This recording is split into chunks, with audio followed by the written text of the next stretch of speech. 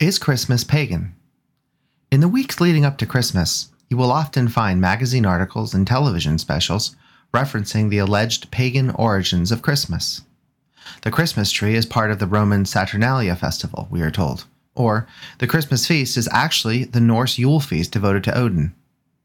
The suggestion being made is that since Christianity is really just repackaged paganism, it offers nothing novel to the world, or that because Christianity just copied pagan rituals, its claim to unique divine origins is suspect, or that the Roman Catholic Church's claim to apostolic authority is merely the last gasp of imperial Rome dressed up in religious garb, or finally, that since it is obvious that Christianity is pagan, it cannot be the Jewish messianic fulfillment, and that Jesus accordingly cannot possibly be God incarnate. One way or another, these whispers as to origins arise every December, maligning the faith and challenging its credibility. What appears to undergird the many forms of this origins challenge is a suggestion that if Christianity were to have copied a pagan religious expression, then that mimicry is proof of religious corruption. But why would anyone suppose that that were true? Why would we think that the pagans never got anything right? And why would we further suppose that if they had gotten things right, that there would be anything wrong with incorporating those elements into our faith? If we look at ancient Judaism, we will find the same sort of religious appropriation of pagan forms.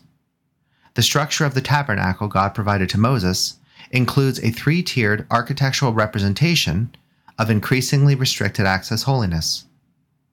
While most of the Israelites could enter the outer area, only the priest could enter the second holy space. But the holiest of all, the Holy of Holies, was reserved solely for the high priest, and even then, only on the Day of Atonement. The pagan Egyptian temples used exactly the same kind of tiered system, only theirs used up to 5 tiers. The Egyptians also had a Holy of Holies at the finale of the Corridor of Holiness. The Egyptians even had an ark therein that was carried on poles by acolytes for festivities and ceremonies outside the temple. Does it then follow that the giving of the law to Moses is entirely bogus? That Moses simply copied and modified what he had learned in Egypt and dumped that on the ignorant Israelites? Not at all. Why? The fact that God used forms of religious expression that were already meaningfully identified by the Israelites as religious forms is hardly surprising. Religious forms express religious significance.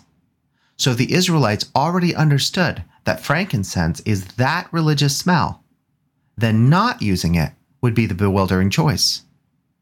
If you have smelled burning frankincense on a high Christian feast day, then you will know why everyone in the ancient religious world used it. It just is the religious smell.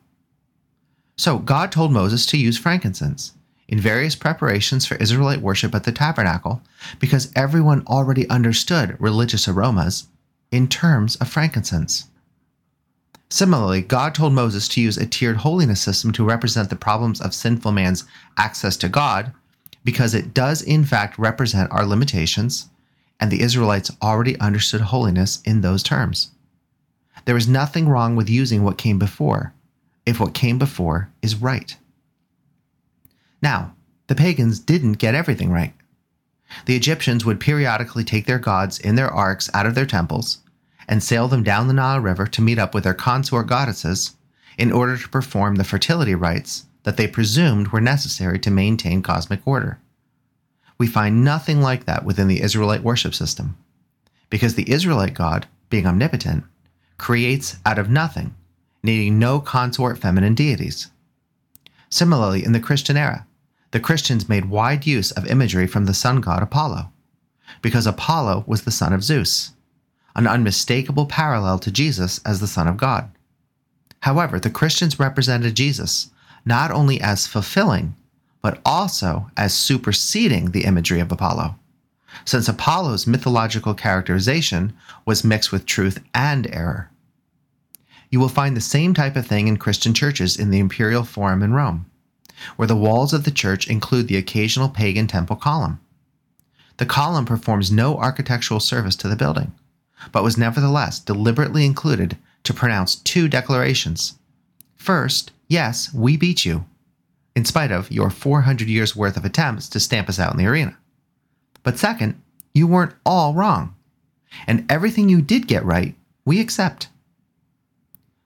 C.S. Lewis once wrote that had Christianity not included so much imagery from paganism, he would have found it less credible. Christianity claims total universality of faith in part because it happily incorporates everything that is decent and just from paganism and Judaism. Probably one of the greatest artistic expressions of this syncretism, of the new incorporating the old, is Michelangelo's masterpiece frescoes in the lunettes of the Sistine Chapel. In every other lunette, he painted a stunning representation of one of the masculine Jewish prophets, showing that the church stands on the foundation provided by Judaism. However, in each of the other lunettes, he also painted a stunning representation of one of the pagan feminine sibyls, their prophetesses, who had foretold tidbits of the coming king.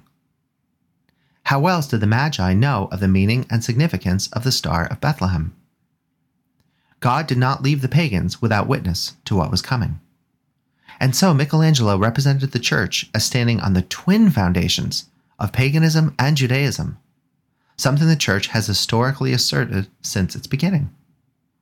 So, if fir trees represented eternal life, since the trees don't die in the winter, why wouldn't the Christians make use of them to celebrate the birth of the eternal Son of God? The fact that the pagans noted the symbolism first is to their honor and credit. Our use of the same symbols and our feasts on the same dates as pagan festivals are all part of Christianity's grateful recognition that God has always represented himself within the world. So the next time someone tells you that the Yule log represents honor to Odin instead of Jesus, laugh. And that's our Unsettled Mind question for today, from your very own friendly philosopher, Dr. Jeffrey Teal. For lots more, come visit me at questionsfromtheunsettledmind.com or at jeffreytiel.com. That's JEFFREYTIEL.com.